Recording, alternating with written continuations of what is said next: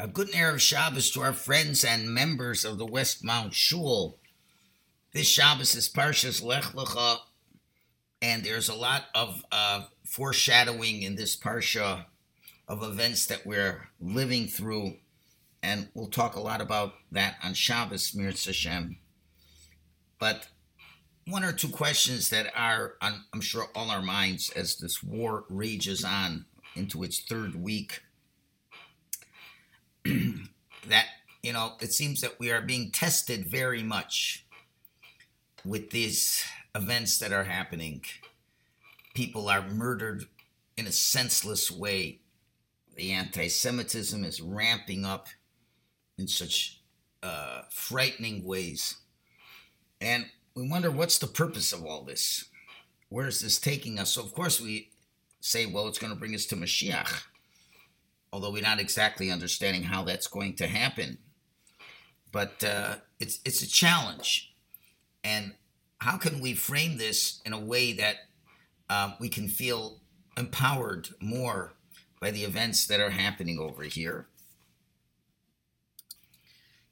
And how do we explain the many stories that we're hearing of soldiers that are putting on tzitzis and people doing mitzvahs they normally weren't doing, beyond the simplistic explanations that are given? So that's what I'd like to talk about here and share with you an idea that was presented by Rav Baruch Rosenblum Shlita a number of years ago. In Pirkei Avos, the Mishnah says there were 10 generations from Noach to Avram. And then it says there were 10 generations, there were 10 tests that Avram Avinu had, and he stood by all of them. And the question is, why in the first Mishnah is it called from Noach to Avram? In the second Mishnah, it's called Avram Avinu. And Reb Chaim Volozhin explains that at the moment that Avram Avinu was tested with the 10 tests, he changed from being Avram and he became Avram Avinu. As it says in Mishlei, Misalech betumo tzaddik. If a tzaddik goes with wholesomeness, Ashrei bonav achra, fortunate are the sons after him. So, when a father goes in a specific way, or a mother for that matter, the children afterwards can continue in that way in an easier way. Okay, but if there's no connection between them, then they'll go in a different way, right? But if there's a path that's there, they've seen the father or the mother, it becomes much easier because you have wonderful role models that they are following.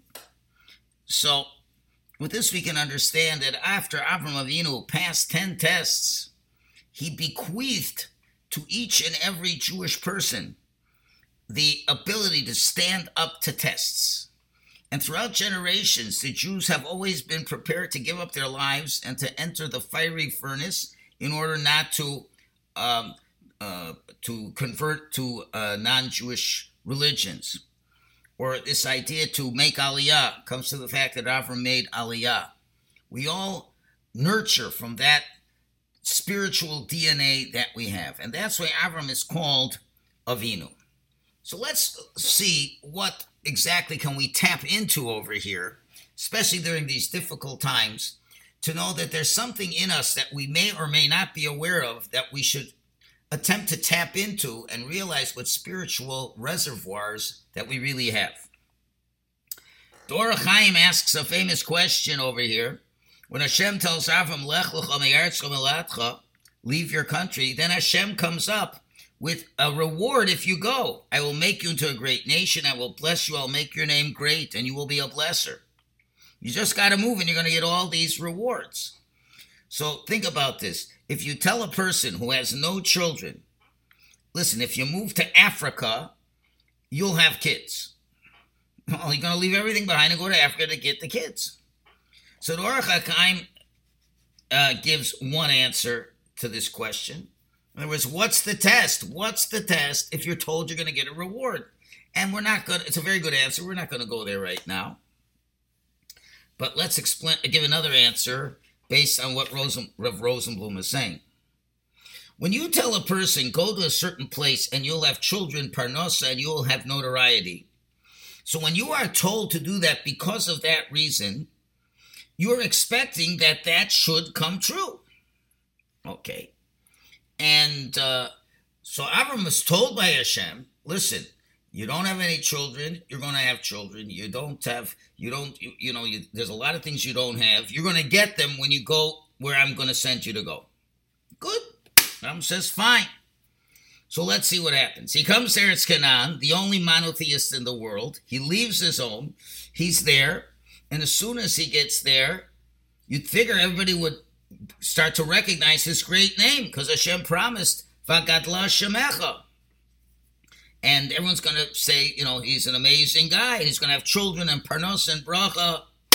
But in reality, it didn't happen.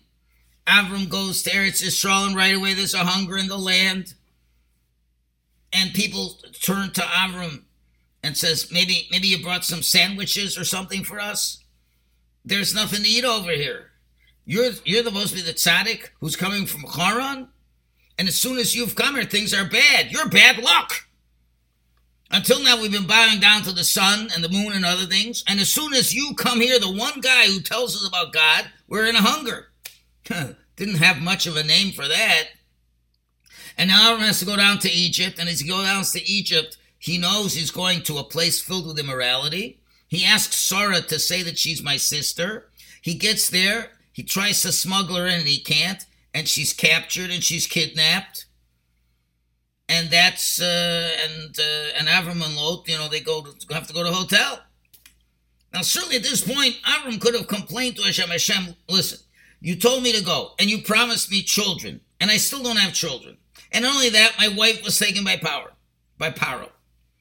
And maybe you can tell me why I'm here? I'm the only one who believes in you, Rabbeinu Shalom. I didn't ask you for any promises. You made the promises. So why are you doing all this? That's what Avram could have asked. And the crack of the question is, why did Hashem do that? So Rashi says on the pasuk, Vayehi Ra'av Ba'aretz. Rashi says, Ba'os Eretz Levado. Only in that land was there a hunger. Nowhere else in the world was there hunger. To test Avram if he would have second thoughts about going with him. Okay. So what's Rashi telling us? He's saying Hashem could have told Avram to go without any reasons. But he did give him a reason. He said these things are going to happen. And now they're not happening. So why is Hashem doing it? That really makes the test. If Hashem just says do it, so okay, do it. Well, where it's going to happen, I'm going to listen to God. But if God says do it and it's going to be good for you, and then it's not good for you, that is really the test that Avram had to go through. But if you really think about it a little deeper, that the very things that seem to occur, that was the opposite of what Hashem promised, was the very things that made them come true. Why? Well, let's think about it. When Sarah was taken to Paro's house, this is the beginning of the reality of, I will make your name great. Why? Because Sarah was captured by Paro.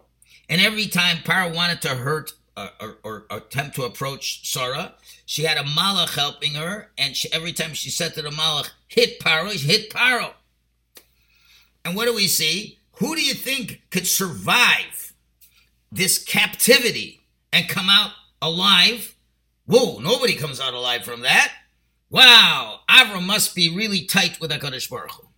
In other words, Avram was living a pretty comfortable life when he was in Haran. But now he's in a terrible place and he comes out alive. That is a way of making his name great. And Paro also gave Avram lots of gifts. He became very wealthy. So therefore, the brachas came out of B'davka, the areas where it looked like it wasn't going to happen. And as things got worse, Hashem made those were the steps to make it better. And that's what happens often in life. A lot of times we do things and There's a lot of statements of Chazal that says if you do this mitzvah, you're guaranteed this reward and this and that and all these things. And we do these things and things don't seem to come out that way. So we got to realize that's all part of the test. To say, are you deserving of those blessings that Hashem wants to give you? And in the very place where you cannot see how anything good can come out of this, greatness can come out of this. Now, again, I'm no prophet. And it's a very difficult situation we're in here.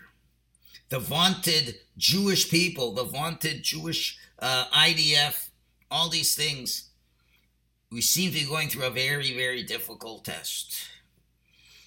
So many people are taken captive. Who knows if they're ever going to get out alive? Very difficult things to really believe that Hashem loves us and Hashem wants us to be in Eretz Yisrael.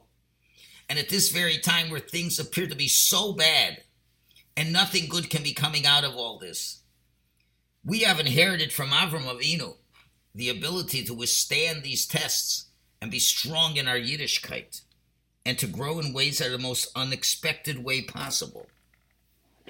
Let's share with you a story or two. This story is said by one of the later previous Slonim Rebbes. It was Yom Kippur. There was a little break between Musaf and Mincha. And 10 Jewish Cantonist soldiers, Jews who were taken away from their youths and serving in the Russian army and have no connection to Yiddishkeit after so many years. So they walk in during this break, 10 soldiers, and they have some memories of when they were a little kid. And the Gabbai comes over to the Cantonists, he gives them a machzer. But after so many years, they mamish forgot how to read and anything. And so instead of that, they're just sitting in there and they're listening quietly. And then's coming Ne'ilah, and the Slonim Rebbe is in the Beis Medrash, and usually he would say very, words to get us to do tshuva and all strong words. But he gives a story. He says, many years ago there was a Jew who bought a talking parrot, an old parrot, but beautiful, with beautiful feathers, and he could talk and sing and do these things. Amazing. And everybody saw it, was amazed by this parrot. Until one Jew who was very jealous, he wanted that bird. So what did he do? He figures he wants to steal this bird, so he's going to find a way to steal it. So he succeeds in stealing the bird. But then he realizes, how can I ever benefit from the bird? The bird talks, and the bird's going to start going, quack, quack, quack, quack. Who are you? Who are you? Why you stole me? So therefore, he makes a tough decision, but he says, you know what I got to do? I got to cut its vocal cords out so it can never talk again. Okay, but he still has a very beautiful bird. It's got beautiful feathers. It's amazing, a beautiful thing to see. And he's giving the bird food, etc., etc. But then slowly the leaves are falling off. And it used to raise up its wings really high, look beautiful, but it's getting old and the wings were dropping down. It doesn't sing, it doesn't cast its wings to see all the beautiful colors. So he decided, I don't get any benefit from this. Let me slaughter the bird and eat it for supper. Says, but wait a minute, if I slaughter him like now, he still has the colorful wings, people will know. So what is he going to do? He's going to pluck out all the wings. So now he's got a bird that can't sing, that doesn't have any feathers, it has got nothing, and he takes it to the butcher.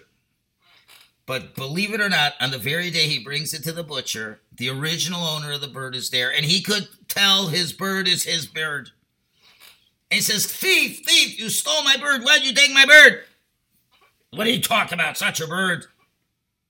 He says, yeah, it is my bird, I can prove to them it's my bird, etc., etc. And they're fighting with the bird. And they said, okay, we're going to have to go to a din Torah. And they go back and forth, each one arguing who is the owner of the bird. So the owner says, you know what, we can decide this very simple. Just let's untie the bird, put him down, let's see where he goes. And then we'll know who his owner is.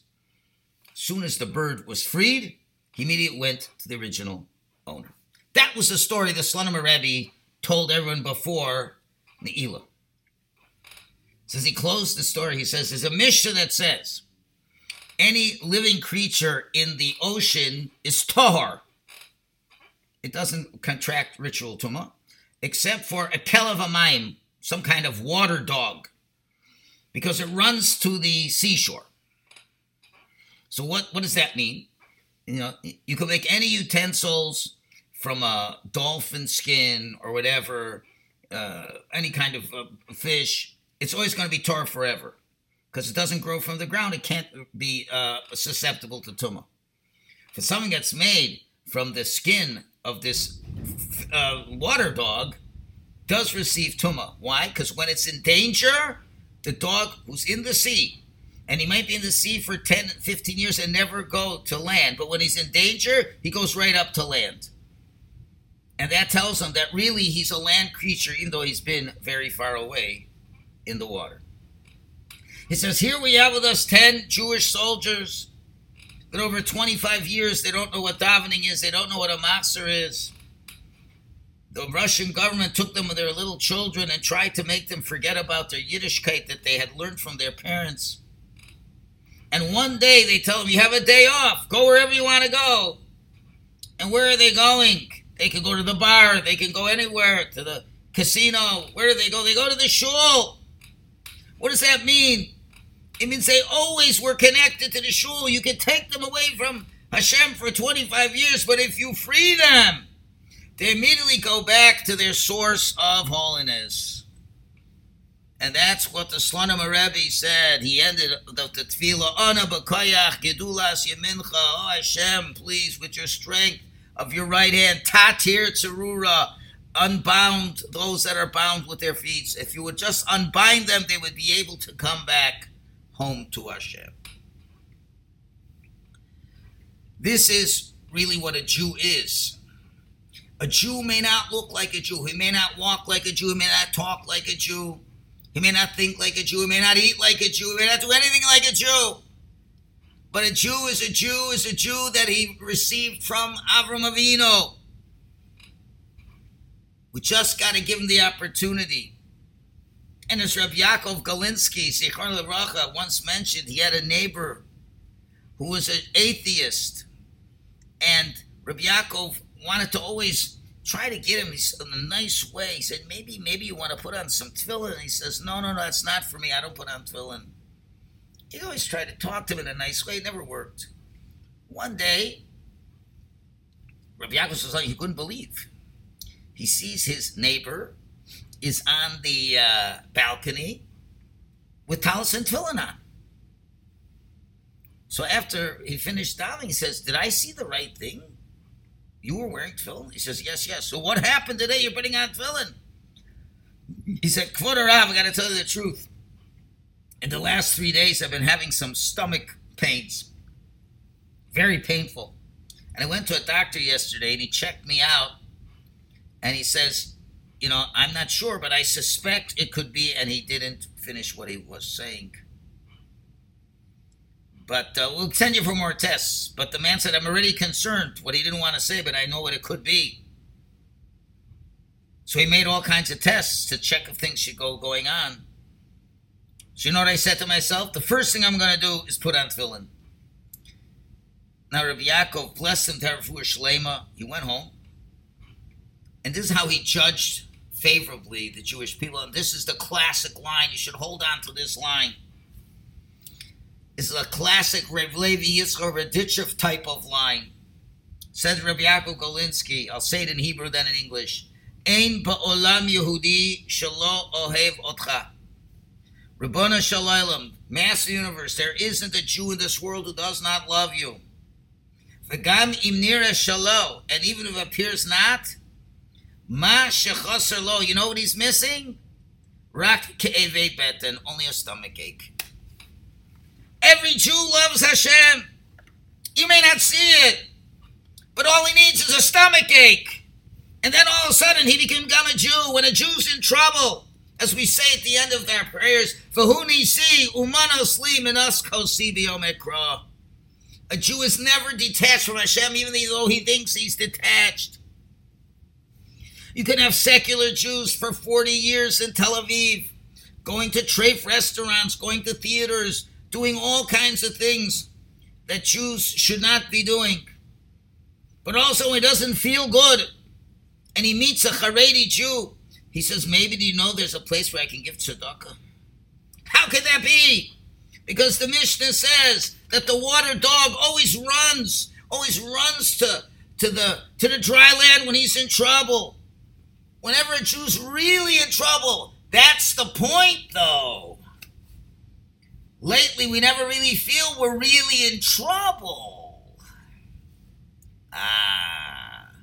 You see, Hashem loves us so much. He knows that every Jew is like the water dog. Every Jew, because he's a descendant of Avraham Avinu, is truly connected to Hashem. And Hashem has bequeathed that into our spiritual DNA. That when things are difficult and when there's a real test, we can come through. And Roishon just knows one thing, that every Jew really loves him, but it just doesn't look that way. All that's missing is a stomach ache. All that's missing. Now, if you pick up from the stomach ache, that's okay. But what if the stomach ache alone doesn't work? Then, God forbid, it's got to be a little harder. Every Jew really loves Hashem, but all that's missing is to maybe not have that much faith in the Tzahal being able to save them under all circumstances. Maybe if we don't have that much faith anymore in the United States. Maybe if we don't have faith in the world anymore. Whenever you turn on media, you're hearing all around the world that so many people want to see us destroyed. From the highly most educated people, from the Ivy League universities to all around, to people in Congress. They want to see us killed. They want to see the end of us. And the support is weakening, although it's still fine. So what's going on over here? Is Hashem trying to scare us? Does he want to make us sad? No, Hashem just wants one thing, to take the fetters of the chains off of us. We're chained to secular society. We're chained to wanting to be like everybody else. We're chained to our assimilated ideas. Even frum people have certain assimilated ideas. And Hashem says, I know you can be closer to me. I know you can achieve more. But we just got to take the chains off of you. And therefore we're seeing two things over here. We are seeing things that are not necessarily working out the way we would think Hashem would want them to work out. But we're seeing we're being pushed in a way to bring out the best of us. And therefore, as Reb Chaim Volozhin said, with 10 tests that Avram was tested with, he became the father of the Jewish people. And by his ability to withhold the tests, he changed that Jews are maiminim. Our essence is to be a mamin. Our essence is that even though things don't appear to be the way they should be, but the true nature of the Jew will come out. And the real point, who was the beneficiary of the 10 tests? The beneficiary of the 10 tests was not Avram Avinu, because Avram Avinu was chosen even from before the world was created. As we say in the davening, Atahu Hashem Elokim, you are Hashem our God, Asher Bacharta be'Avram, you chose Avram. V'otzai Yisrael b'Ur Kazdim, and you took him out of Ur Kazdim. Umatzasas Lavavon Amad Lavanecha, you found his heart trusting and true to you. In other words, before anything, Hashem chose Avram from the beginning of the time. Only afterwards did everybody realize how true he was to Hashem. But those tests weren't for Avram, they were for us. For us to be able to bequeath something that came from Avram Avinu. And therefore, we have to realize we're all being tested. And we're being tested in ways that we've not been tested since times of the Holocaust. but to realize those tests are tests we can pass because we have a Father who passed the tests.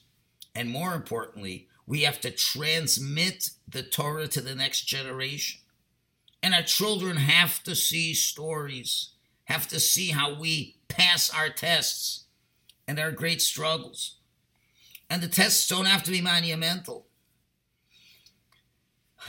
There's tests, and it's not for me to say what and what, how and what we should do, in terms of fear and things like that. No one can judge anybody. Yeah, but Baruch Hashem, my son Moshe has been in Eretz Yisrael since the end of the summer, and he has not come back from Eretz Yisrael.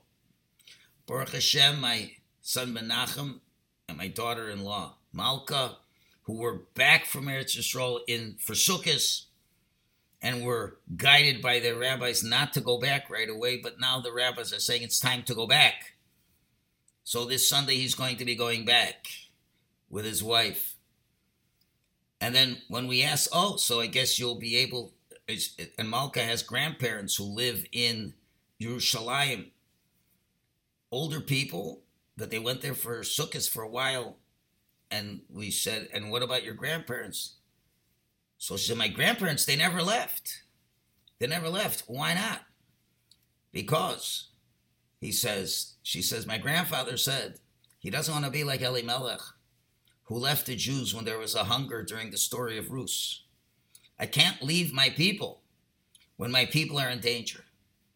Now, certainly Mr. and Mrs. Freed are certainly very capable of taking a flight back to New York where it's supposedly safer. But they say, I got to be with my people. It's a test. It's a test. But who are the real beneficiaries of the test? If not their grandchildren, who see what it really means to trust in HaKadosh Baruch Hu. And even though we trust in HaKadosh Baruch Hu, and even though, regrettably, great tragedies have happened, and there could be questions, but we know that Hashem has made a promise to Klal Yisrael that Mashiach is coming.